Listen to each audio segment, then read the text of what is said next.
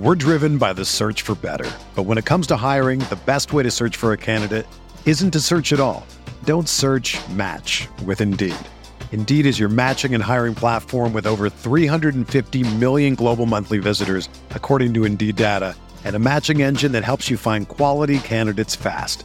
Ditch the busy work. Use Indeed for scheduling, screening, and messaging so you can connect with candidates faster.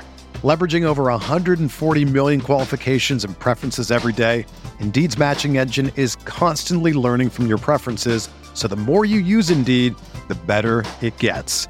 Join more than 3.5 million businesses worldwide that use Indeed to hire great talent fast. And listeners of this show will get a $75 sponsored job credit to get your jobs more visibility at Indeed.com/Blue Wire. Just go to Indeed.com/Blue Wire right now and support our show by saying that you heard about Indeed on this podcast. That's Indeed.com/Blue Wire. Terms and conditions apply. Need to hire? You need Indeed. We got you covered on the Week 18 slate here. If anyone is in a league that has a championship on the line, leave that league. But if you are not able to leave the league, go ahead and get ready to tune into the station here because we got a lot of your waiver wire pickups covered and more. This is RotoWire Fantasy Sports.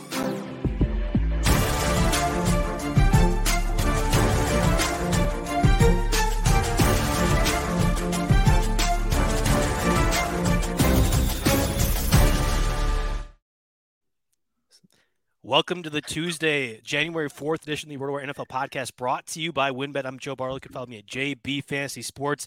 And alongside me is Alan Slawski. I'm saying your name correctly, right? I always feel like I stumble over your last name to begin with. You say it better than any teacher in my school ever said it, man. Says Aluski, they say. Says Ablowski. They don't know what's going on. You said it perfectly right. And my friends, Joe Barlow is my friend. My friends call me Says. Says. Okay. All right. Yeah. So I'm a Bartle, Joe Bartle, right? That's always been called Bartel. So It's really important to me that we have the last names correct, if nothing else. But happy to have you fill in for Jake today as we go through the Week 18 podcast. Don't worry, listeners out there. Jake will be back next week as we go through our award show rundown. We have one more podcast, a part of the RotoWire Weekly Podcast Network for next week.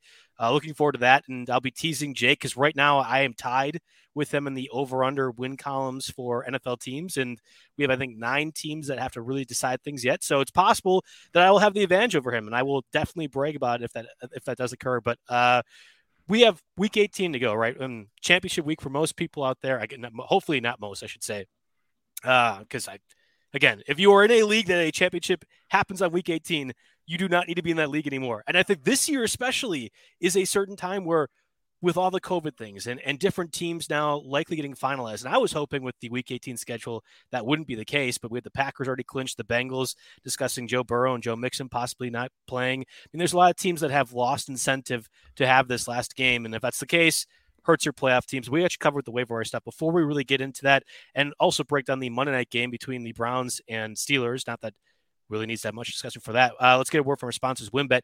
If there's one thing we appreciate here at RotoWire, it's making good decisions, and even more so making the right decision. Listen up, folks. I have an incredible offer for you with RotoWire's newest partner, WynnBET, the premier digital casino and sportsbook app. WynnBET is now the exclusive sponsor for RotoWire's Fantasy Podcast. WynnBET brings you all the latest action with a user-friendly interface, moneyline bets, boosted parlays, over-unders, round robins, live betting, and so much more right at your fingertips. If you want to break from sports betting, head to WynnBET's digital casino, take a spin on roulette, double down blackjack, slam with slots, or try your hand at baccarat. WynnBET is currently available in 7 states: Arizona, Colorado, Indiana, Michigan, New Jersey, Tennessee, and Virginia. While rapidly expanding at WynnBET, the possibilities are limitless. WynnBET is currently offering all RotoWire listeners a risk-free bet up to $500 on your first wager. Download WynnBET now. That's WYNNBET. WynnBET, the exclusive partner for RotoWire's Fantasy Podcast. Alan, like I said, we had a Monday Night Football game. I'm thankful that we can now stop this parading of the Cleveland Browns on Monday Night Television or primetime television. Thankfully, Baker Mayfield's done. Thankfully, our eyes can stop having to deal with watching another bad primetime performance as was last night. Yeah, first and foremost, I want to say that was the sickest, best read of a spot I've ever saw. You know, like when I listen to podcasts, my sweet spot is listening on 1.25. Yeah, I'm reading it at that speed. You know, no, that was 1.35, but it was clear and concise. That is a skill, Joe Bartle. I listen to you on when you sub in on XM Radio when you do your spots. And I am amazed at the polish that you have. So I am an envy right here. The reason I can't listen is because then I start feeling that I don't have that polish. But you know what? It's a skill you got to put in your 10,000 hours. Just like Baker Mayfield needs to put in his 10,000 hours. I think really in the rehab facility, right? Yes. The real takeaway is one of the biggest storylines of 2022 offseason is going to be, this is the year. Are they going to pay full freight to keep Baker Mayfield, or are they going to pass, or are they going to franchise tag him? Because if he does go, let's just say, like, no one can even think that that's going to happen, but that's when the QB dominoes are going to start to fall, because that would be an appealing place for a veteran quarterback. So I'm curious, what's your take? I mean, there's three options, right? There's franchise tag, long-term full price contract, $35 million a year, or let him go.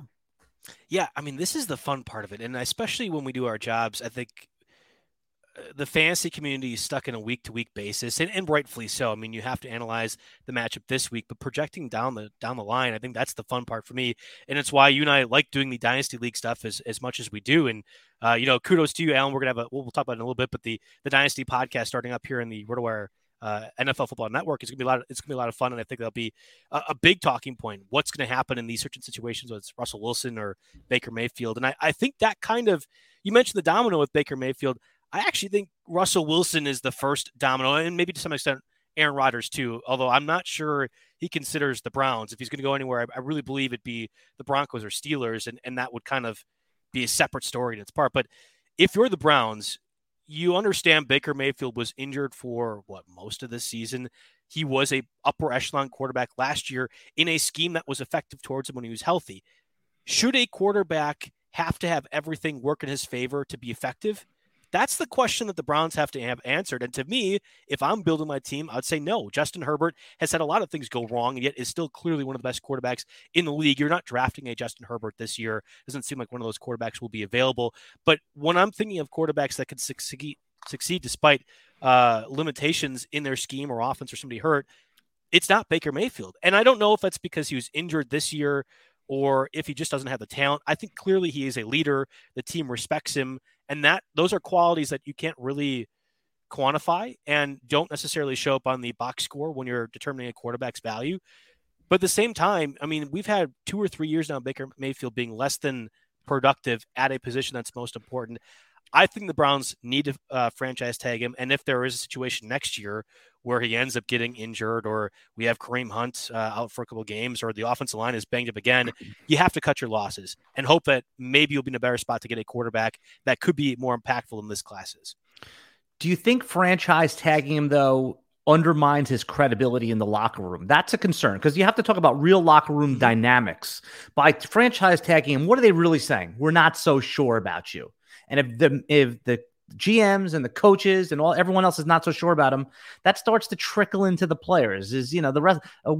This guy, is he here? Is he not here? I think that just for credibility and locker room dynamics, you got to make a decision. He's our guy. We're going to go 3 years, 90. You can maybe go for 3 years instead of a 4-year deal. 3 for 90 guaranteed, or you just say, let's start all over. But it's easy to say, let's start all over, because then who's going to be your quarterback? Case Keenum? This team is ready to compete for a championship or a championship run. They have the defense. They have the running game. They theoretically have the offensive line. Can Baker Mayfield do no harm? What do they say in medical school when you went there, Joe? They said, do no harm, right? That's right, the first rule of medical school. Is Baker Mayfield even on the caretaker level at this point, or is he just... I mean, when Baker Mayfield has a 3 or 4 interception game, you're not surprised.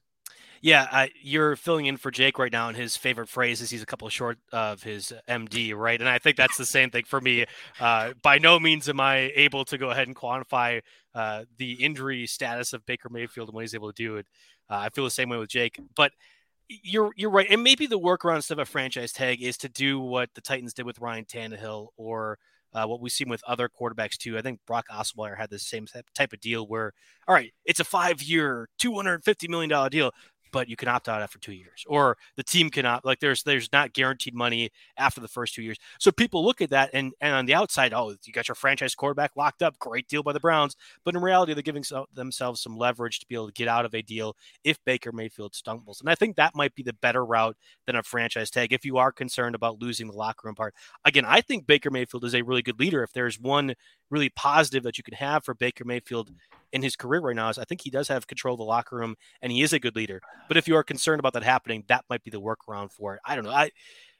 I think, again, if a quarterback has to have everything working for him to be successful, then he's not really going to be that good of a quarterback. And I'm not committing $30 million a year for a quarterback that is at that level. That's just me building on a team. I can't make everything work to have my quarterback be effective. And I know that's hard to find quarterbacks that can do the reverse. There just aren't many Justin Herberts or Aaron Rodgerses out there. But there's no way I want to go ahead and commit that type of money and really more or less set your franchise tied to this guy for 2 or 3 years when that happens. So it's going to be interesting to see what the Browns do. This was also Big Ben's send-off, right? We got the great deal for Roethlisberger. And I put down in the rundown, this is about, like, I think everybody outside of Pittsburgh cared absolutely zero about Big Ben. Zero. I love that you said that.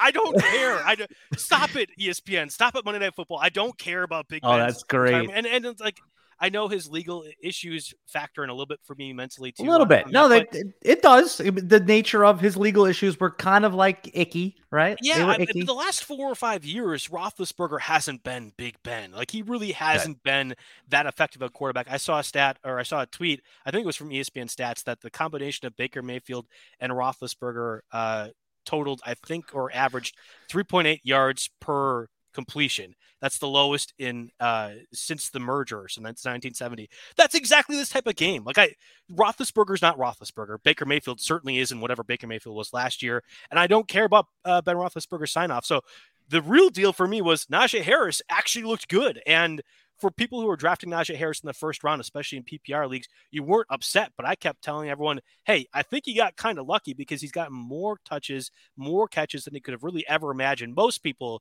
aside from Mario, were not projecting him to get as many catches as he was. Mario's just brilliant, so he was already on top of that, like he is with everything, it feels like. But you got bailed out for the most part. This was the prime Najee Harris game. If you are a Steelers fan, you're happy to see that happen. But if you're fantasy managers next year redrafting, it shouldn't take to week 17 for Najee Harris having a breakout game against a depleted Browns team that really had nothing to play for. If you look at when we talk about the first round of 2022, and there's nothing that you like outside of Jonathan Taylor, right? Especially in one QB leagues. You're just like, you don't feel safe with anybody, even Christian McCaffrey. You're like, I guess, So right. When you talk about Najee Harris, who's going to be a first round fantasy pick in every league, he's not going to break your team. And you know this from being an experienced fantasy player. You can't win your fantasy football league in the first round, but you certainly can lose it. And Najee Harris is a great way. And there was no secret about it. No one thought Najee Harris was this dynamic player. When you draft Najee Harris in fantasy football, you're like, all right, this is a guy that's going to be a volume play on a pretty good team. Now, Ben Roethlisberger, we know he's not going to be there. That was, by the way, Sam, it was like, get him off the field already. He didn't want to leave. It was like the person who stays too long at your house after a Christmas party. Get the heck out of here already. I want to go to sleep, But next year, this is, Aaron Rodgers to the Steelers. Yes, we would love that. That boost up your Steelers. Deontay Johnson could be a first-round pick if that happens, right? But let's talk sense for a minute here. Let's say that doesn't happen. Be on the lookout. There is talk in some NFL circles that there is, and I don't know if the Steelers are one of them, but that Mitch Trubisky is garnering a lot of interest, and that is good for fantasy. Mitch Trubisky could be the next Ryan Tannehill, right? We all thought Ryan Tannehill sucked. We thought he was horrible, and now we think of him as like, okay, he's QB 15, right? Like he's going to have some QB 8, QB 7 days. Can Mitch Trubisky be that guy? The flamed out career as a top 10 pick, he was 2. And now he goes to a team that's already built to win with a running back like Najee Harris, kind of like Derrick Henry, has wide receivers, kind of like AJ Brown, Julio Jones. Yep. So Mitch Trubisky, pick him up in Dynasty if he's out there, could be that at least make the offense functional. That's an interesting one. And you don't know this, but you're again filling in for Jake because last year, Mitchell Trubisky was one of his guys that, hey, quarterback 16, I'm a Packers fan, but I'll say it. I think Mitchell Trubisky can be a decent guy past quarterback 16. And obviously he was awful, terrible. I actually think Ryan Tannehill is not a very good quarterback, and quarterback 15 is what Ryan Tannehill is for the most part. That's not good. Like I'm not happy to have Ryan Tannehill or Baker Mayfield. I'm not happy to have Mitchell Trubisky, but when you are kind of doing a stopgap stuff, I get it. The Browns and Steelers situation is really interesting because the Browns, you mentioned, and I completely agree, are built to win now. I thought their defense was one of the best in the league this year. Entering it, they made a lot of great offseason additions, and I thought relatively did things well in the cap room perspective to be efficient for years to come. The Steelers have been the reverse. Losing Big Ben's contract will be great. They'll actually have a little bit of money to play with. But if you are signing Mitchell Trubisky off of free agency, that's about half, maybe 35% of that cap that Roethlisberger leaves completely down the drain. And you still have noticeable things, I think, in the defensive secondary to fix too. So I actually think it's more like the Steelers, other than TJ Watt and Fitzpatrick, are more in a rebuilding phase. But the ironic part is those guys are so good. I mean, TJ Watt might set the record. He might set the sack record next week. They're so good that they might carry you past rebuilding phase, so you can never really truly be there. And that would hurt your quest to actually get a quarterback too. The Trubisky thing is interesting, and I think from a dynasty perspective, definitely a name to consider as well too. Let's move over to the quarterbacks for this week. Again, week 18. If you are in a league where week 18 matters, leave it. But we're at a point right now where you can't. So let's go ahead and through the podcast and kind of go through a few of these names. There's not a lot. And I went through a few of the teams I thought might be benching players. Again, I mentioned the Packers. Rodgers and Davante Adams said they want to play this week. What does that mean? Like how often they're going to play? I don't know. As a Packers fan, I've been through this plenty. And I know you as a Cowboys fan, or well, I guess, yeah, right. Cowboys? I'm a Jets fan, unfortunately. So I'm thinking of Joe Daly, who's a Cowboys fan and sees Argos. That's fine. But you as a Jets fan have not had this experience where as number one seed, you have to figure out, we're going to bench our guys and have the bye week. We've dealt with this plenty here in Wisconsin, and I can tell you for certain I am queasy as all get up that they're going to be possibly 2 weeks the Packers starters aren't out there. So I'm hoping that LaFleur listens to his leadership, which has been kind of the theme of the past 2 months or so with the Packers, and does play Rodgers and Davante Adams to some extent. But how long will that be? I mean, as a fantasy manager, are you really going to be hoping that a half of Rodgers and Adams gets you enough to play? I don't think you want to go that direction. So it might be interesting to consider a few of these names out there. And then the Bengals too, especially with Joe Burrow banged up and having to have Brandon Allen kneel at the game against the Chiefs last week. They're considering benching their guys too, as they can only fall to number 4 seed as an AFC North winner. So I think the first quarterback that comes to mind is Taysom Hill, and that's the top option for most people overall, but certainly a quarterback going against the Falcons this week.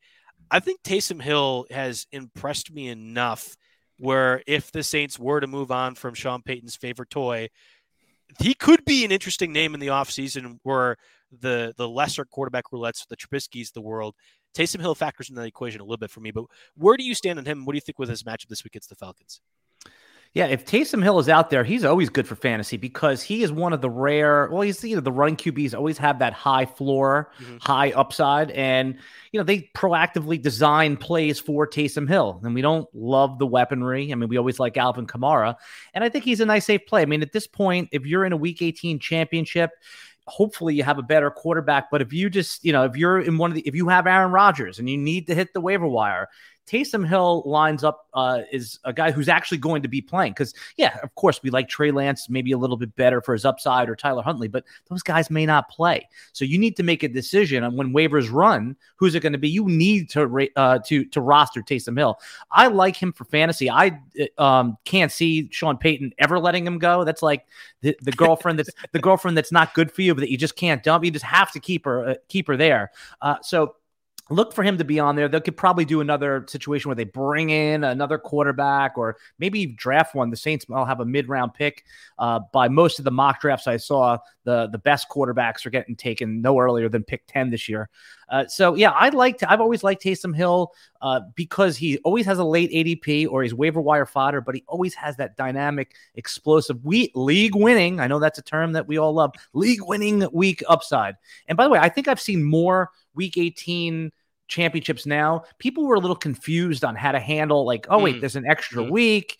Do we week 14? Do we do a 2-week championship? So I think that's why we've seen a lot of viewership, a lot of interest in waiver wire this week. So I like the Taysom Hill call, especially against the Falcons. He's playing for a contract next year. Yeah, and theoretically, when the Week 18 schedule was announced, I think most people in the fantasy industry said, this is dumb. I hate this.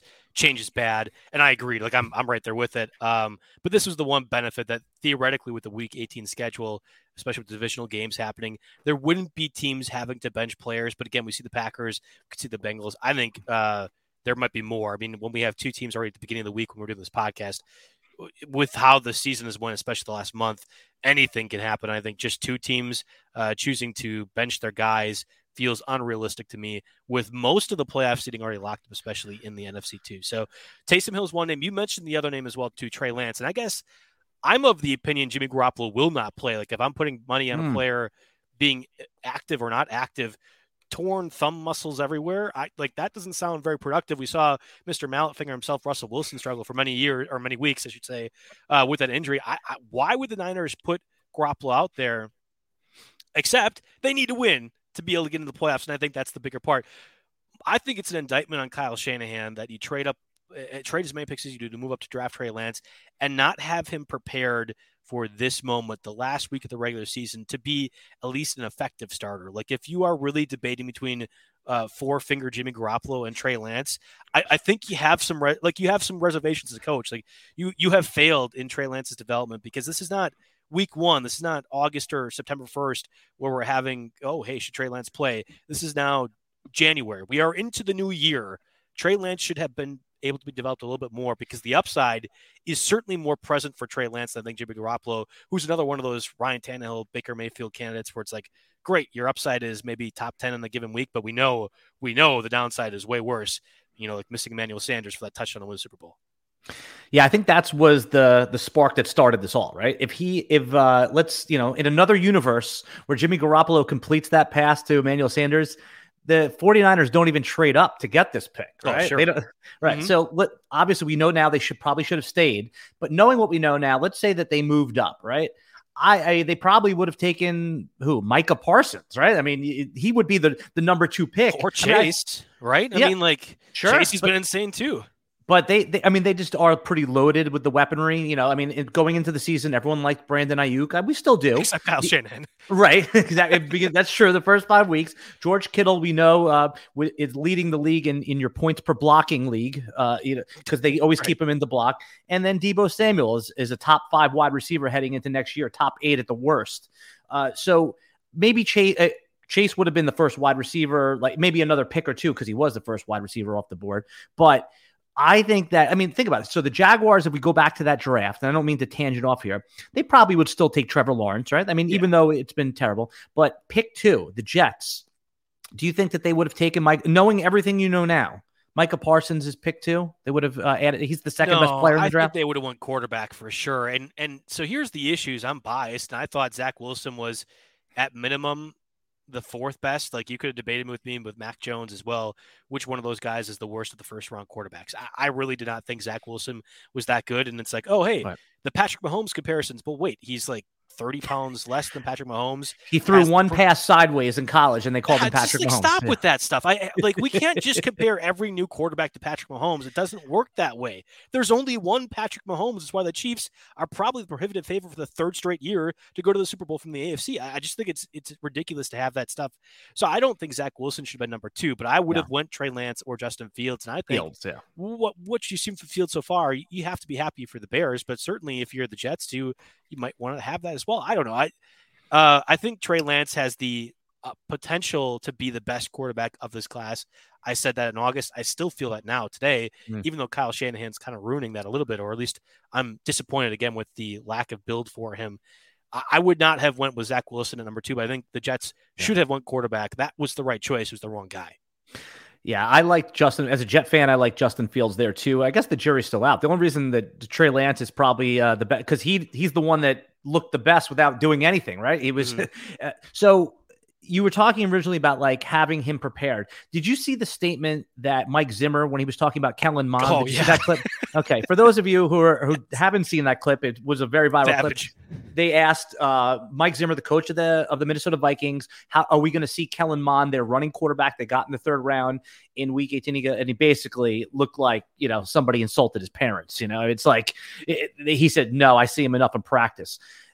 That is, that talk about not developing a quarterback. They took him one pick. Was it before Davis Mills? Right? They could have had Davis Mills. So. Yeah, it was, or vice versa, Mills. But either way, I mean, Kellen Mond was going to be a projection. Like, hey, let's get the athletic guy, maybe see what we could do with him. This is the same franchise that looked at Justin Jefferson in the preseason of his rookie year and said, wait. I think Chad Beebe might be the better wide receiver to start. So I'm not trusting Mike Zimmer whatsoever on developments of rookies altogether. But that was one of the more savage comments ever. And I kind of like just I give two eeps about like my job because I know I'm fired in a week. Mike Zimmer. This is like peak old man gives zero beeps at all. And I like that Mike Zimmer that we're seeing right now. But I was having that discussion with a few of my Vikings friends, which I should never have as a Packer friend, but I do. And I was like, you're watching Sean Mannion right now, and the game was over 20-0. Why wouldn't you go ahead and put Mond in there? We had him for one series. He almost throws a pick six, and Mike Zimmer's like, oh, God, man. I mean, like, we can't do this. We're going to get even more embarrassed. Get him out there. That's like a – oh, man, that's the worst case scenario. You put Mond in there. He almost throws the pick six, then you take him out. If you're talking about losing confidence, that's the one scenario where I feel like Mond could have lost confidence. And then Zimmer doubled down, was like, no, actually, I've seen enough of practice on this sucks, and there's no reason. That's a good transition into like the two streamer quarterbacks that we can maybe discuss. Mond or Sean Mannion might be one of them because, again, we don't know if Kirk Cousins will be activated off the reserve COVID-19 list. They play the Bears this week in a nonsensical game that does not matter whatsoever. But we also have Case Keenum, who has a different situation, too, as well, with Baker Mayfield possibly considering surgery. Probably shouldn't be playing, shouldn't have been playing the past 2 months, but certainly shouldn't be playing right now. There's a few of these two streamer quarterback options. I also mentioned Tim Boyle on the rundown in a revenge game against the Packers with all their guys all their starters probably benched other than Jair, who I hope plays at least a little bit this week. Is there any of those two streamer guys that you would maybe consider this week at all? First of all, you mentioned Sean Mannion. There was nothing more sickening than listen to the NBC broadcast booth trying to sell Sean Mannion to the audience. Oh, this guy, he's really good. He's that big arm. It's like, dude, this guy sucks. Sean Mannion, the big arm that he missed like 5 yards on like multiple throws. Right. You're like, okay, I understand you guys trying to talk him up, but let's do the insulting thing for quarterbacks. Oh, he's really intelligent. He sees the game really well. He moves in the pocket really well, right? Those are the ways to insult the quarterbacks without being actually mean. Yeah, Mannion is no good. Tim Boyle is the interesting one, and he was an internet joke for a while because of his famous or infamous college stats at Connecticut, where he threw 1 touchdown and 13 picks. I mean, how does that guy even get into the NFL? But that's the guy you want to say, even though despite this terrible track record, this unbelievable track record, he made it to the NFL. I like Tim Boyle because I like the culture around the Lions. I mean, they were down 3 touchdowns, still kicking onside kicks, throwing to Amon-Ra St. Brown, and we're going to have to talk about him when we talk Dynasty, of course. He's going to be a polarizing rank. But I like Tim Boyle because it's fight till the end. It doesn't matter if they're down 50-0. They're going to be playing because all of those guys know that their job is on the line for week 1 next year. And they're definitely going to be playing against, the JV team in the second half. So Boyle is the guy that hold your nose, and it's going to be a fun watch. It's not one of those just put him in your lineup. And then if you need a quarterback, you're in a super flex league. Hopefully there's better options out there, but Tim Boyle might end up being a top 12 quarterback. He certainly will be inside of my top 15 rankings for this week. Yeah, see, and I thought I was being aggressive saying he was going to be a top 20 quarterback because I really do think Tim Boyle will be fine. And if you are in a super flex league, you're saying, well, maybe you have better options. I don't know. I mean, you don't have better options. You don't. Like, I think Tim Boyle actually would be a relevant super flex option. I would take him over Case Keenum, over Sean Mannion, over any of the Giants guys that might start. And I know like most of those are obvious names because like the Giants, for example, have just been garbaged here. But I think Boyle will be fine enough. And I think, again, against the Packers, this will be a pretty good matchup. We've had Matt Flynn do well against the Lions. I'm hoping Jordan Love also does well against the Lions, but I do think this could be a good Tim Boyle game. And if you had to play him in Superflex, I would not be too worried about it too. Let's move over. Well, go ahead. Can I ask you one more thing? Because you mentioned Matt Flynn, and he had a legendary snapback this week on social media. Did you catch his snapback? Man, I might have missed it. I thought I saw him last week, but I'm not sure. That was the last week one when someone said, "Oh, you remember when the Seattle paid you $10 million?" That thing. You know? Yeah, he was like, "I got to sit on the bench and just chill," right? Well, basically, he was goofing on him. They were trying to insinuate you weren't good and you got overpaid as a contract, and he just said, "Yeah, that was awesome, man." You know, like, which is great. And then he came back to Green Bay and had to actually sub in for Aaron Rodgers for a little bit. I love Matt Flynn. That was one of my wife's first games that we went to, was that Matt Flynn record-breaking game. So she has probably an infatuation with Matt Flynn more than anyone should, even like Matt Flynn's mother. But yeah, that's a fun game in my mind, and I think as a Packers fan, it's a great memory to go back and think on as well too. So, like I said, let's get to those running backs, because there actually is a decent amount of guys that you could consider for this week if you are in a championship scenario. But first, before we do, let's get a word from our sponsors here. I guess I should say from Daily Fantasy Sports Redefined. This episode of Royal Fantasy Sports Podcast is brought to you by HOFR, Daily Fantasy Sports Redefined. No confusing salary caps, no annoying player drafts, just simple multiple choice questions on the stats you know and the players you love. That's right. The majority of HOFR contests focus on single sporting events and only feature questions about popular players and recognizable stats, allowing users to make their picks confidently and quickly. Plus, you never play against the house or versus those fancy sharks. The playing field is level for even the most amateur user to find him or herself landing in the money. Unlike those other apps where an incorrect answer can end your night, on HOFR, incorrect answers never eliminate you from competition. I played the other night, and the questions were as simple as, how many touchdowns will Tom Brady throw, or which player will have the most rushing yards? So make your NFL Sunday picks with confidence and ease on HOFR. So do not wait another second. Download HOFR from the Apple App Store or Google Play Store right now. HOFR, it's everything the fantasy sports world has been waiting for. Okay, so I talked about the running backs, and I think we had a lot kind of pop up over the last 2 or 3 weeks, and for most people, that's now made so they are not rosterable in our threshold. Again, we try to target players under 50% roster on Yahoo. So Deonta Foreman, probably like a 60% rostered, no-go, and even like the Justin Jackson of the world who emerged after Austin Eckler was out. Again, trying to avoid those players. I think Jarrett Patterson's a really interesting name with Antonio Gibson. I don't know. If you're watching, Gibson didn't play last week because he was on the COVID-19 list and was placed there, I think, on Saturday or Friday. But given all the injuries he has and Washington season officially being done, I don't really think there's any reason to risk Gibson. And you should be throwing out players like Kellen Mond, but in this case, Jarrett Patterson, to see what you have from a depth perspective in a game that might matter, at least from hey, this is not the preseason. We're going to have actual starters out there on an NFL team. I think Jarrett Patterson's interesting to consider if you need to play a running back.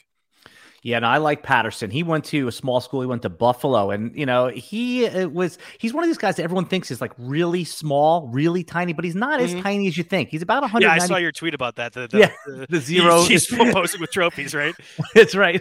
Well, the joke was that Sleeper accidentally had him as 0'5", and I made the joke that he's the guy who poses for trophies. I mean, on top of those little league trophies you get. But Patterson is he's a good player. He's going to be like an NFL journeyman. He's volume, right? He's a volume play. He had 12 carries last week, about 5 targets, and he got in the end zone. So if he's out there, he's a very good he's one of these guys that's going to be playing for a roster spot next week. And it might be a meaningless game to them, but it's not a meaningless game to him. He's going to be out there trying hard. I think you correctly identified him as the best of the best fantasy pickups for running back next week. But you also mentioned, Rex Burkhead was the guy that I had earmarked. So I don't know if you were going to get into him a little bit, but you're working on. It was like, You're in week 18. Do you really want to rely on a Texans player? That was kind of there was a few players I'm like, they're getting a decent amount of work. And in the case of Rex Burkhead, David Johnson may or may not play again, but it's the Texans. And against a Colts team, I believe, against the Titans, who still have something to play for when it comes to seeding perspective. And theoretically, that defense has really been good. Like if you were to say which one AFC team that is in the playoffs is a pretender in your mind, I think the Titans would first come to mind, and that's depending on the stats, Derrick Henry. But I do get a little bit concerned about Rex Burkhead's workload. And if you are trying to beat the Titans, I think it's more of the passing game that can do so. So Brandon Cooks or Nico Collins, who again, we'll do the dynasty conversation later. Love Nico Collins. I think he is a guy that I'll be buying every bit of share if I possibly can. I think that's the scenario as opposed to Rex Burkhead, who admittedly did get a season high in receptions last week. So maybe they're actually factoring more in the passing game, which would be great. But that's where I get a little bit concerned. I'd rather have Patterson. You could tell I have not done the home podcast before because I stupidly forgot to bring my charger over. That's what I was doing now. You had discussed Patterson. Was there anybody else you had mentioned besides him? Yeah. We're talking about Burkhead, right? Right. Yep. And Burkhead, I like because you're not looking to win. Like he basically won you the week in week 16. Yeah. If you can bank 15 touches, right? If you know that you have 15 touches, that's a playable running back. And Burkhead still might be available on the waiver wire because the teams that were available to pick him up, there was 4 teams left last week, and everyone might have been set at running back. So if you just are desperate and need someone that you know is going to get 15 touches, that is a currency right there. So if you need 12 to 14 points, I think that's what's good there. Both of the Jets running backs, Joe, Walter and Ty Johnson. Walter got the carries. He had 14 carries last week. Ty Johnson got the touchdown. With Michael Carter presumably not playing, he took a nasty hit. Concussion, yep. Coleman is out. Are you comfortable playing any of these guys against Buffalo? So that's the part. Is Coleman out? Like that was, I don't know if Coleman will actually be active or not for this game. And again, it's the same issue with the Texans as we have the Jets. Do you really want to be playing a guy that's not talented in a backfield that's not very good? And that's where I kind of lean towards like Austin Walter is not very talented. I think Ty Johnson actually might be okay. And certainly from a depth perspective with the Jets, for whatever reason, can't really use his speed effectively.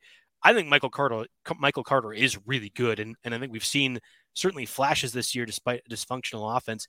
Tevin Coleman's not it. Austin Walter's not it. So I guess Ty Johnson by default. But we're mentioning a few other names. And I've at running back, I feel like we have to maybe mention a former Jet and Le'Veon Bell, who now kind of rises to the occasion with Ronald Jones out with the ankle injury, presumably not playing this week as well, too.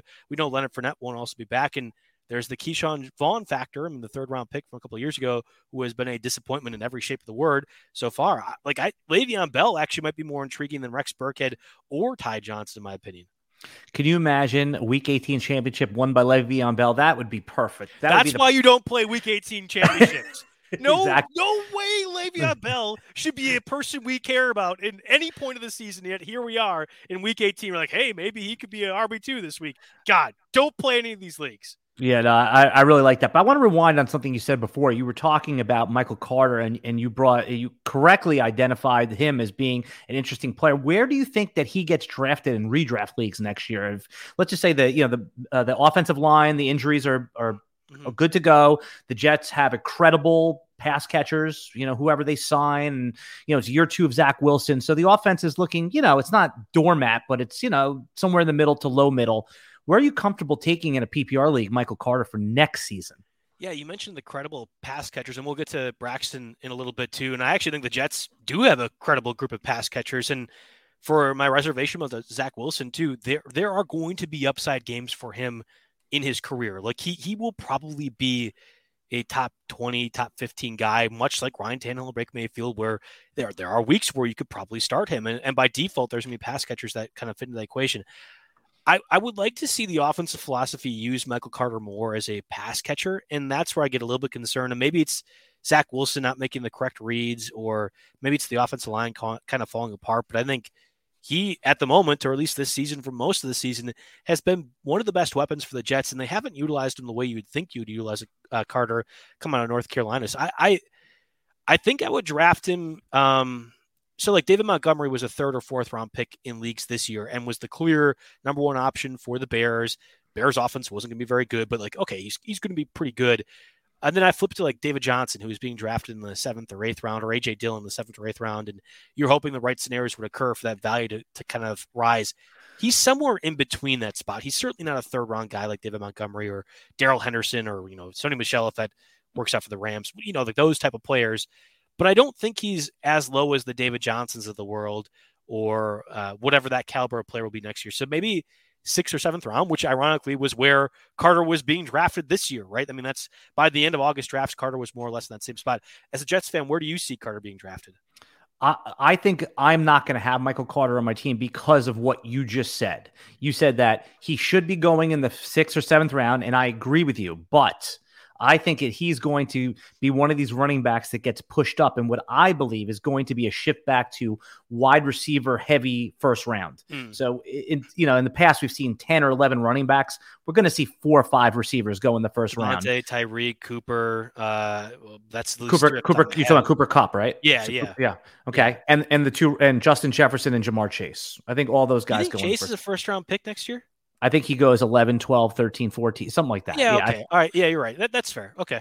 So, if you're going to take him at 11, if you're going to take him at 14, you just take him at 11 because the guy on the hook is going to take him if you don't. Yeah, and I think that's more of an indictment on the running backs that were so high at the top are now not at all. I mean, like Derrick Henry, you probably feel safest about Derrick Henry. He hasn't played half the season. Certainly Christian McCaffrey, GQ model himself, I don't know. There are so many people that are burned by him that if he ends up being a first-round pick, I think the value is certainly there.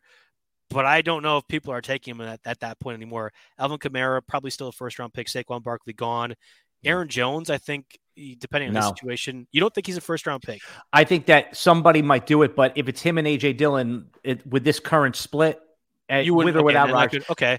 And then Joe Mixon. Antonio Gibson was a late first rounder this year. He's not there anymore. Joe Mixon guaranteed first round. Yeah. First round. I think if Melvin Gordon is gone for the Broncos, and he very well is, Javonte Williams is a first round pick too. So there's still 6 names, and then you throw Travis Kelce in there, or if you're in a dumb league, I mean, Patrick Mahomes or Lamar Jackson. Right. People are stupid like that. So I think it would be hard for me to say that Jamar is a guaranteed first round pick, but as in that 11 to 14 range, yeah, I kind of wonder what the Bengals, like if they have a flame out this postseason and they just lose in the first round and get, dunked on by 30 and Jamar Chase suddenly forgets to catch the ball like in the preseason, how that would affect people. Like if we have this. We're driven by the search for better. But when it comes to hiring, the best way to search for a candidate isn't to search at all. Don't search, match with Indeed. Indeed is your matching and hiring platform with over 350 million global monthly visitors, according to Indeed data, and a matching engine that helps you find quality candidates fast. Ditch the busy work. Use Indeed for scheduling, screening, and messaging so you can connect with candidates faster. Leveraging over 140 million qualifications and preferences every day, Indeed's matching engine is constantly learning from your preferences, so the more you use Indeed, the better it gets. Join more than 3.5 million businesses worldwide that use Indeed to hire great talent fast. And listeners of this show will get a $75 sponsored job credit to get your jobs more visibility at Indeed.com/Blue Wire. Just go to Indeed.com/Blue Wire right now and support our show by saying that you heard about Indeed on this podcast. That's Indeed.com/Blue Wire. Terms and conditions apply. Need to hire? You need Indeed. Whether you're a world-class athlete or a podcaster like me, we all understand the importance of mental and physical well-being and proper recovery for top-notch performance. That's why I'm excited that Unified Healing is sponsoring this podcast. Unified Healing is a new and super innovative global network of wellness centers powered by Energy Enhancement System, or EE System. If you haven't heard of the EE System, you'll want to listen up. This technology promotes wellness, deep relaxation, purification, and rejuvenation. At hundreds of locations across the globe, access to a center is easy and affordable. Interested in experiencing the EE System technology for yourself? Go to unifiedhealing.com/Blue Wire to learn more and find a center near you.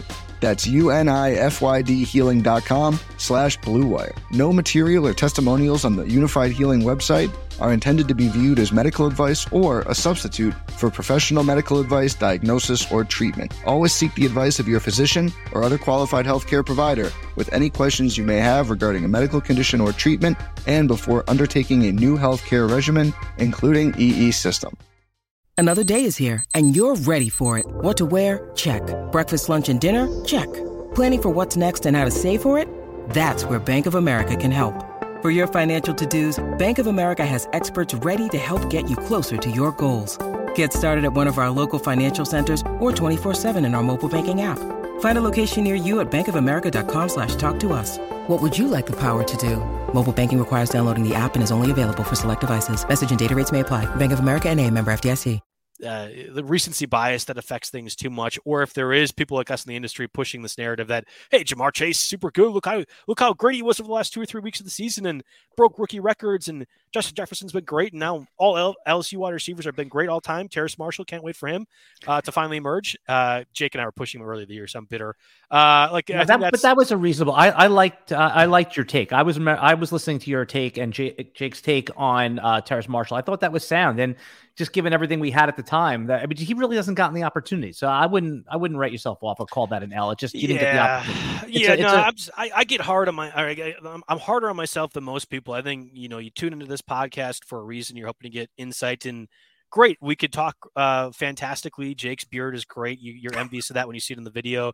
But we want to be able to get people right and have some victories in that. Yeah. I think that's where Marshall gets me upset. And I was really in on him. So that's right. It's a little bit hard with Jamar Chase as the late first round candidate. Go back to what your original question for me was, and that is that Michael Carter will get pushed up by those taking wide receivers early. So let's just say you take Justin Jefferson in the first round, and then it loops around and you take another receiver. Let's say, I'm trying to think of A.J. Brown or D.K. Metcalf. So you started with 2 receivers.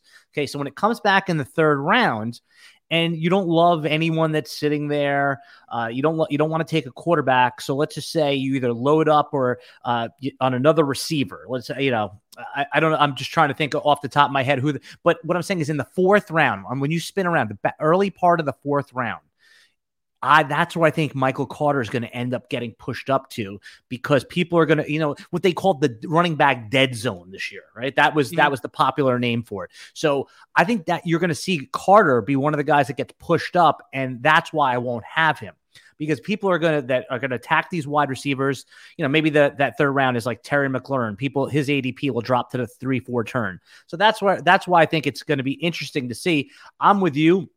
I liked him a lot, Michael Carter. I had Cody Carpentier come on my podcast and say, take Michael Carter ahead of Trey Sermon. Obviously, that turned out to be a good take. Oh, yeah. But at the time, it was not what the consensus was there. So it's pretty interesting. And that led us back to what we were talking about with the Jets running backs. I think if you're desperate enough, those guys are guaranteed touches this week, and specifically Ty Johnson, like you said. So I would not be like, hey, pumped to start him against Buffalo. But if you need 12 touches guaranteed, I mean, that's a guy that you might have to play in this Week 18 championship. Absolutely. There's a few other names, too, that I think we have to at least mention. The Eagles' backfield is going to be difficult, and I think it's not fair, Alan, to ask you, hey, who's going to start this week when you have 12 guys on the COVID-19 list as of Monday, and probably growing given what we've seen with other teams and how they've dealt with it. But right now, the lone man in the Eagles' backfield is Kenny Gainwell. I know you're a big dynasty guy. You like the rookies quite a bit. I was high on Kenny Gainwell entering the year. Ironically, it was like Michael Carter and Kenny Gainwell were 2 of my 3 or 4 favorite running backs. I was a little bit lower on Javonte Williams than most people, and by default, you had to find somebody. It was Gainwell and Carter that I like quite a bit. If it is Gainwell as the lone back for the Eagles, or like other practice squad guys too, like let's say Jordan Howard can't play and Boston Scott can't play. We know Miles Sanders is already out. I think Kenny Gainwell can actually be a really reasonable top 15 player at running back, so easily running back 2 or flex, and is probably widely available for people. Yeah, I think the name of the game here that we keep coming back to is that who is going to get opportunity. I mean, it's a fantasy football like principle. The running back that gets touches is playable, not necessarily the wide receiver who gets targets, although we do chase targets. But if we knew Nick Aquino Westbrook was getting 9 targets, we're not like pumped to play him. But if we know Kenny Gainwell is set up to get 12 to 15 touches, we could play him. So that's the guy. He's in Dynasty. Dynasty players liked him a little bit more than I did. I think he comes from that Memphis backfield that's had Antonio Gibson, Tony Pollard. I mean, there's more that came out of there that have been fantasy viable. So yeah, you're correct that Kenny Gainwell, keep an eye on that, because as we know, we do a podcast on Tuesday, and everything that we said on Friday by Friday is completely wrong. So right, there's notes on your phone, alerts on your phone have never been more. It's the grinders that are winning this year. It's the Saturday pickups that have won weeks this year. So I like that pick. Kenny Gainwell wasn't even on my list. I'm putting him like to the top of my list right now. I like that. I'll give you one other name, and We here at Madison call him like the drunk litmus test. If you can say Dare Ogunbowale's name, you are not drunk. That's your starting backfield for the Jacksonville Jaguars this week. Dare Ogunbowale got a junk time touchdown against the Colts, which kind of salvaged his fantasy value. Is a decent enough pass catcher, and I don't think people quite understand that. I say his name in jest, but I think he actually is a decent enough player in the NFL level.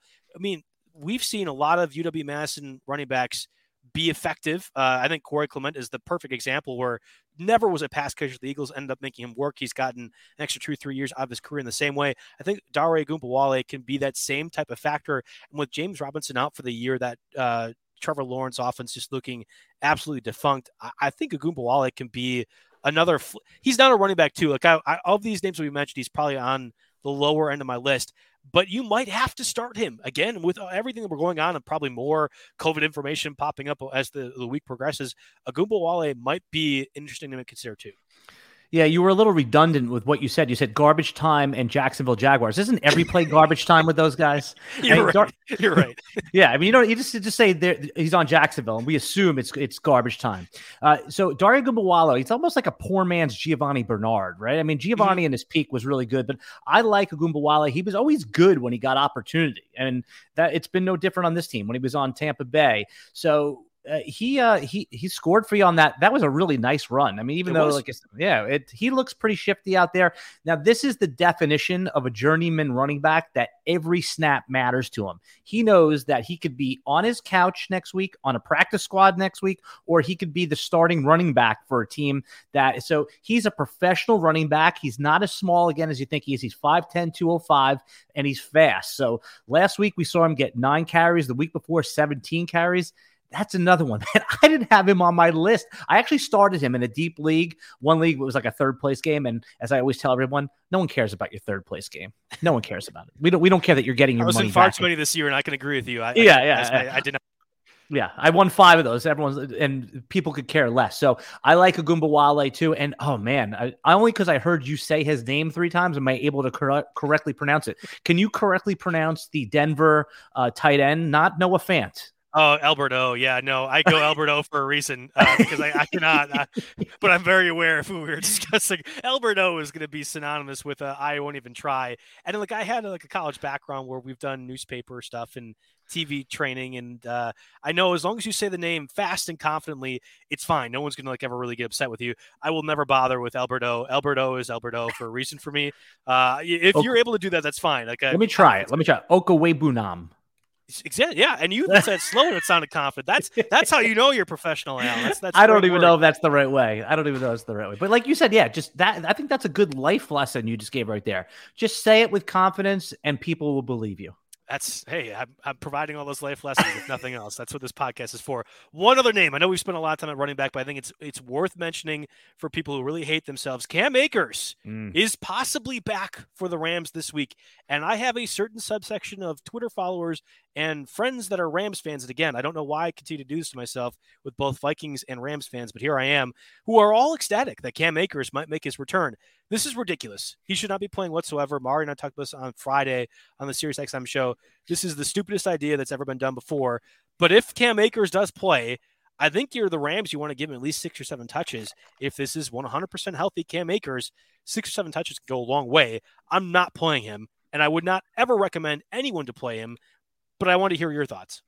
Yeah, there's no upside in playing him for fantasy, and I think there's even less upside of playing him in reality. And what I mean by that is, let's say everything goes well. Everyone's like, he carries the ball, and each time he gains 2.5 to 4 yards. All right, great. What happens if he has an aggravation?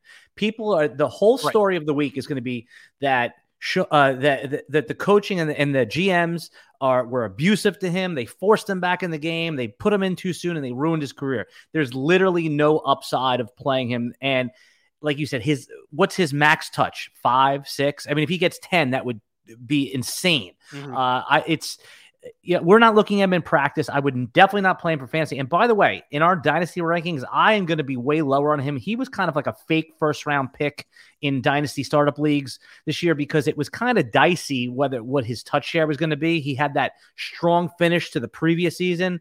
I'm not looking to draft a guy with my first 3 picks who's coming off an Achilles tear. And I'm okay being wrong because someone who I pick instead of him J.K. Dobbins, David Montgomery, is going to give me 80% of the production if I'm wrong about Cam Akers. Yeah, the Dobbins one in particular, like I thought Akers was 4 or 5 among those rookie running backs last year, and that was by no means a knock on Akers. It was just that Jonathan Taylor was better, DeAndre Swift was better, J.K. Dobbins was better, and I still feel that way even coming off these injuries too. So this is more of just a reminder: don't play Cam Akers. The Rams shouldn't be doing it, and you certainly shouldn't be doing it for fantasy either. We've spent a lot of time talking running backs. We'll have to go through quickly a little bit on the wide receivers and tight ends. And spoiler, there are no tight ends. I don't hate myself enough to recommend any tight ends to you guys this week. Tyler Conklin was like the only name I was seeing in other places. And if you're having to really debate between Tyler Conklin and other people, kudos to you for making it to this Week 18 championship. That's really hard. But before we get to the wide receivers, let's get a word from our sponsor, Skybox Sports Network. Skybox Sports Network is your hardcore source for odds and sports tickers. Skybox Sports has been creating an entertaining and relevant product for restaurants, sports, bars, casinos, race and sports books, arenas, and stadiums for years. Now you can bring a little Vegas into your fan cave. Skybox's low-cost and state-of-the-art Wi-Fi platform is a simple and affordable plug playing active format. Skybox sports tickers bringing live odds, propositions, fantasy sports, hires, fires, trades, breaking news, and recaps with in-depth coverage for the NFL, NBA, MLB, NASCAR, PGA, UFC, specialty events, and so much more. If it's sport, Skybox Sports Network probably has you covered in the news section. Visit skyboxsportsnetwork.com and use promo code ROTOWIRE5 for a 5% discount off of your order. All right, wide receivers at least that I think could be pickup worthy this week. I'm just going to run through some of the names. And Alan, you could stop me if you think one really jumps out. KJ Osborne with Adam Thielen out again. Osborne of that junk time touchdown against the Packers last week. Marquez Callaway against the Falcons, maybe. Cedric Wilson with Michael Gallup done for the season. Cyril Grayson, Braxton Berrios. Is there any of these guys that really are immediately pickup and plays for you this week? Yeah, I like the poor man's Danny Amendola, Braxton Berrios. They just proactively try to get him the ball. He does everything. If your league scores for return touchdowns, by the way, I won a third place game on that. My opponent had Berrios and they didn't count the return touchdown. You know, like some leagues don't count return touchdowns. Right, yeah. So I won by 5, and that actually happened. I like all the guys you mentioned. We know if Tom Brady trusts you, he throws you the ball. And the 28-year-old, what's his name? Cyril Grayson, is that his name? I was saying Cyril, but it could be Cyril. I don't know. I have no idea what his name is because, again, is a dynasty player. I only study guys that are 23 and to 15 years old. I don't study these 28-year-olds, you know. And the one other guy I want to add to that, he's had 2 good weeks in a row. If you're in a deep league, starts 3 receivers in a flex. I was unaware of him, and I'm ashamed of myself, is Antoine Wesley on the Cardinals. Oh, yes, Cardinals, yeah. He's had 3 touchdowns in the last 2 weeks, so they look for him. He's a big guy, 6'4", 206. And if they're gonna manage some of the snaps of some of the other guys, this is a player that they're gonna force feed 9 targets over the last 2 weeks. I like him, even though it's an ugly play. Yeah, so I thought about adding Wesley to the docket, and the only reason I didn't, because I didn't know what Rondale Moore's status would be. And I think if Rondale Moore plays, Wesley becomes just a touchdown-dependent you are right. option That's a good for call. Your fantasy line. And that makes me a little bit worried. Whereas like Wesley, I think he's actually gaining confidence from Kyler Murray, which is fantastic. We're seeing in the red zone. But if you have Rondale Moore out there and Christian Kirk out there, you're more or less saying one of those guys has to be the short or intermediate threats because the other is doing the deep ball stuff. We've seen Christian Kirk take over that role recently with Rondale Moore not playing. And I don't know where Wesley fits in because Zach Ertz is also commandeering that kind of middle of the field. So I was a little bit worried about going that direction. You mentioned Braxton Berrios in his return and also said he's the poor man's Danny Amendola. Or the rich man's, I should have said. Oh, well, I was going to say, so I said the poor man's Julian Edelman, right?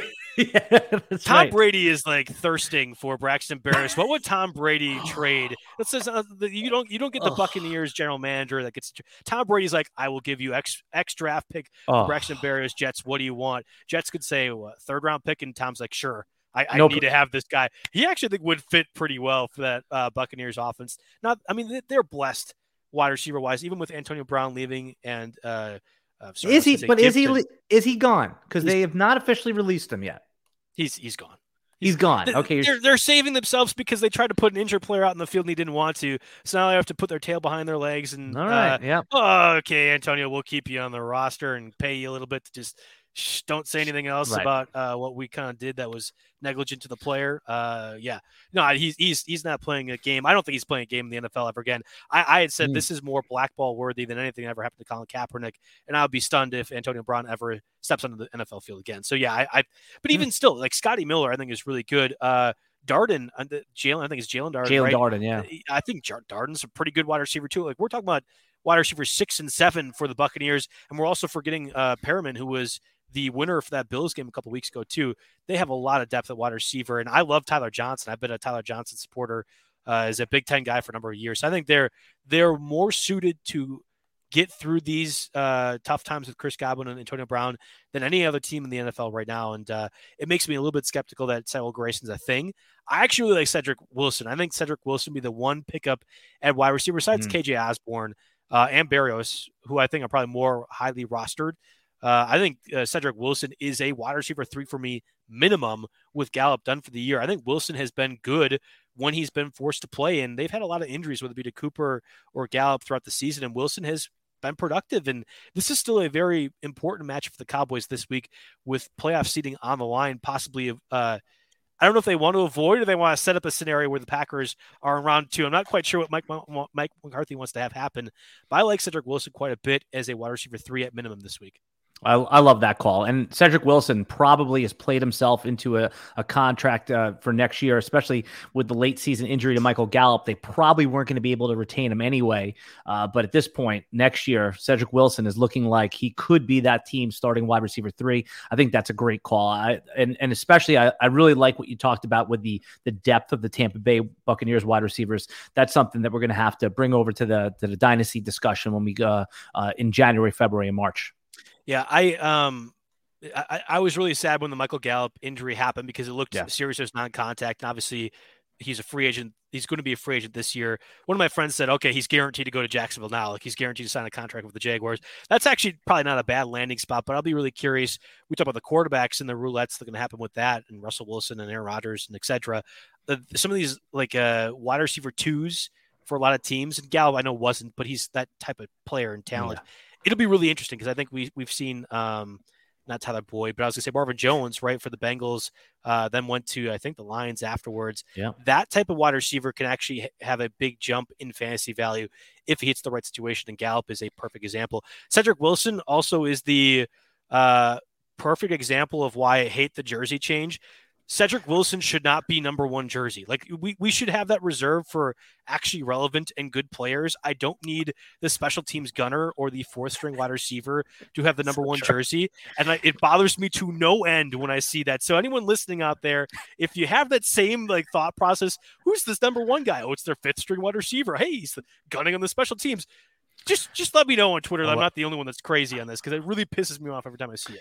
You are not alone. I'm sure, you know what, that's what the beautiful, everyone thinks that social media is toxic, and they're mostly right. But when you can find other people that share your disdain for marginal things, I think that's what's so good about social media. Disdain for marginal things is how I describe social media in its best case scenario. You're probably right in that. Streaming defenses real quick. I guess like I had wrote down a couple names. Normally Jake is excellent in this, and I put in the bare minimum, I guess. I think Washington against whatever the Giants trot out at quarterback has to be your top pickup. And I know people are going to get a little squeamish because Washington defense hasn't been very good. They're missing Chase Young, and that stadium is falling apart, so therefore the team is too. Yada, yada. I get all of that.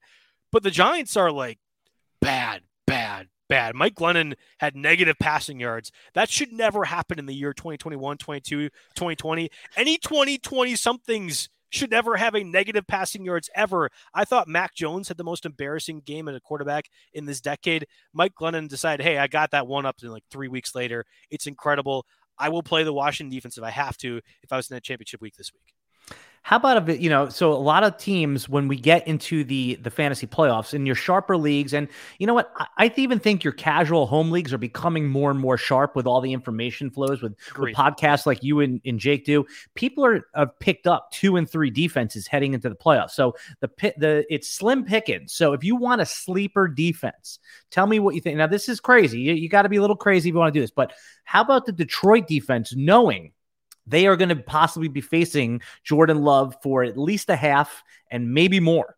So you're talking about there's probably only a handful of defenses out there, and there is risk involved. But the Lions are playing full go, and they're going to be playing what we call the JV team of the Packers. So not a great play, but your options might only be not that great. I would really, really need to see what other teams are available because I know a few scenarios where that could be considered. I'm biased. I'm really trying not to be I pride myself quite a bit as a Packers fan of, if anything, being biased in hating certain aspects of my team, and I'm aware. I really think Jordan Love is going to do okay, and I don't know if it's because Matt Flynn has been good again. Like Matt Flynn did well against the Lions, and Jordan Love's going to have this miraculous thing in the last week of the season too, or because maybe we being the Packers fan do keep Rodgers. We need Jordan Love to do well this week to have some trade value for him next year. I just don't think there's a lot of talent left, given injuries and just the roster to start the season. The Lions defense can really be capable of being effective. And I know what we saw against the Chiefs. You just engage 8, Madden blitz him, and then Jordan Love can't do anything. But if it is where, you have time to game plan for this. And I really believe Jordan Love will be effective enough. And I think Equanimity St. Brown, who probably gets a little bit more playing time. And if they call up like Malik Taylor as well too, like those guys are good enough that I think Jordan Love can be effective. So I'm not playing the Lions defense. I would have to see the other plays too. Like Washington would be clearly available, I think, in most scenarios like that, and would be my play this week, or the Chiefs defense, which is probably less likely, but still in a spot where I consider them. Colts too. Like those are the obvious ones against the crappy teams right now, but I think Washington is the one that's probably available for most people. I'm with you there. And the Lions pick was more of not the talent on the Lions side. It was more an indictment against Jordan Love. But if you have confidence in Jordan Love, I hope so, because I took him over Jalen Hurts in a few of my dynasty leagues when they're both rookie. And I just need that to pan out so I don't look like a complete idiot to my home league friends. Yeah, I'm a huge card collector, and I just bought my first PSA 10 rookie card of Jordan Love for probably more than I wanted to. So I'm doubling down. I'm prepared for that to spike in a good way, and hopefully for his fantasy value too. But yeah, the Hurts one is tough. Mario was really low on Jalen Hurts, and I know I do. I think you do as well too. Defer to his knowledge in a lot of ways. Yeah. So I think Jordan Love is going to be a good enough player, and I'm hoping we get to see that a little bit this week. So that does it for us in the RotoWire NFL podcast, again, sponsored by WynnBET. Thank you, Alan, so much for jumping on with me and filling in for Jake. And thank you for filling in last week for me while I was on my birthday trip to Vegas. Hopefully the cold or whatever this is right now will subside, and award show next week with Jake will be less nasally and less congested, but we'll have to see between Jake and I who's going to be battling for that role more. Give us a little teaser though. What are the categories? Because that's one of my favorite shows that you guys do. So what are the categories that you're going to be going over? This fantasy MVP is one of them, right? Yeah, fantasy MVP, and then because with the waiver wire show, we'll do the waiver wire whip pickup, and almost assuredly will be Cordell Patterson. I think has to be, even though he's kind of tailed off at the end of the season, he's going to be the guy that will at least be my vote. We do the first round mock draft as well too. We normally do 12 rounds. Last year we were a little bit off, but the year before that, I think we pegged it almost down to a T where we had only one or two guys off in that, which was a lot of fun. And I know Jake and I do a decent amount of strategy and prep for that for a silly, meaningless kind of mock draft, which is great. And then we do a few of the other random awards, which I think will be top wide receiver pickup from weeks 10 on. And I think the COVID fill in 2 waiver wire award show will be kind of interesting too. We try to stick a little bit on brand for our show, right? But hey, if there's any awards that you, the listeners, want us to go ahead and do as well, that'd be great. I think we could have certainly plenty of comments we've had throughout the season too. So who was our top fan of the Tuesday RotoWire podcast? Be glad to give that award out. I have a few names right in mind right away too. So it's a great show. It's a good way to recap the season and get a start. But Alan, you're going to be on the broadcast now for many months to come after we are officially done with everything next week. You are going to be doing the Dynasty Show. Can you give the listeners a little bit of a breakdown on that and what you're expecting to do? Yeah, you and Jake and the rest of the guys have been grinding so hard for the whole football season. We need to give you a breath just to recoup and get your energy back, but not for long, because what we're going to do is we're going to start doing our Dynasty podcast the week of January 17th. I'll be here with Jerry Donabedian for the first show on Monday, January 17th. So when you're home from work watching basketball on Martin Luther King Day, throw on the live stream. We're going to be talking Dynasty. We just put out our Superflex Dynasty rankings on rotowire.com. You can get those now. They're live. You can get them for 10 days free, rotowire.com/try. And we're going to be breaking down. Jerry's going to tell me where I got my rankings wrong. What do I need to adjust before we put the rookies in? And hopefully you and Jake will both make appearances on that show. We're going to be doing it every week in the RotoWire Fantasy Football podcast feed. Look for it on Mondays or Tuesdays. We're not sure just yet. I love that. Love that. I mean, the Dynasty stuff has been an area that we've certainly understood as a company that we wanted to expand a little bit further. And I think this podcast is the first way and we can really dip our toes into it more. And I think it's one of the biggest growing things in fantasy sports in general, whether it be baseball, basketball, football, whatever. The Dynasty community in the sports is huge. And, I'm a huge fan of that as well. I think I'm in 7 Dynasty leagues right now. And whether it be auction leagues or salary leagues, you name it, I'm in it. I think those are my favorite formats. And I'm excited to listen to what you got with you and Jerry. Yeah. They're the most passionate fans. They're the year-round fans. And they're the ones that live and die on these, they know Dynasty fans know who the next high school guy is. And I learned from the fan, that's, and again, the Devy leagues too. That's another part of this where you're drafting the college guys. I love that. I love that.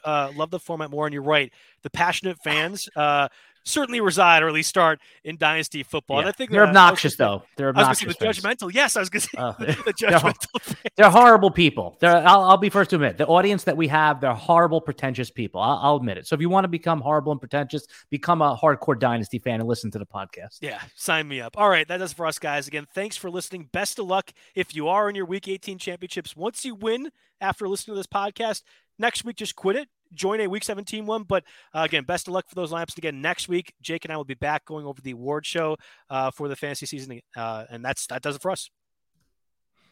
Everyone is talking about magnesium. It's all you hear about. But why? What do we know about magnesium? Well, magnesium is the #1 mineral that 75% of Americans are deficient in. If you are a woman over 35, magnesium will help you rediscover balance, energy, and vitality. Magnesium supports more than 300 enzymatic reactions in your body, including those involved in hormonal balance. From functional medicine doctors to mental well-being and female hormone experts, we all know that magnesium is the one mineral to improve all aspects of well-being and health. But which one?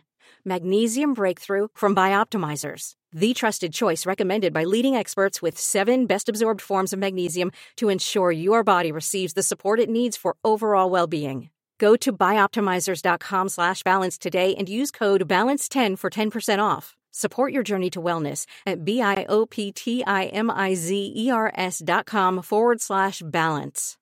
Magnesium Breakthrough from Bioptimizers, your foundation to optimal health and vitality.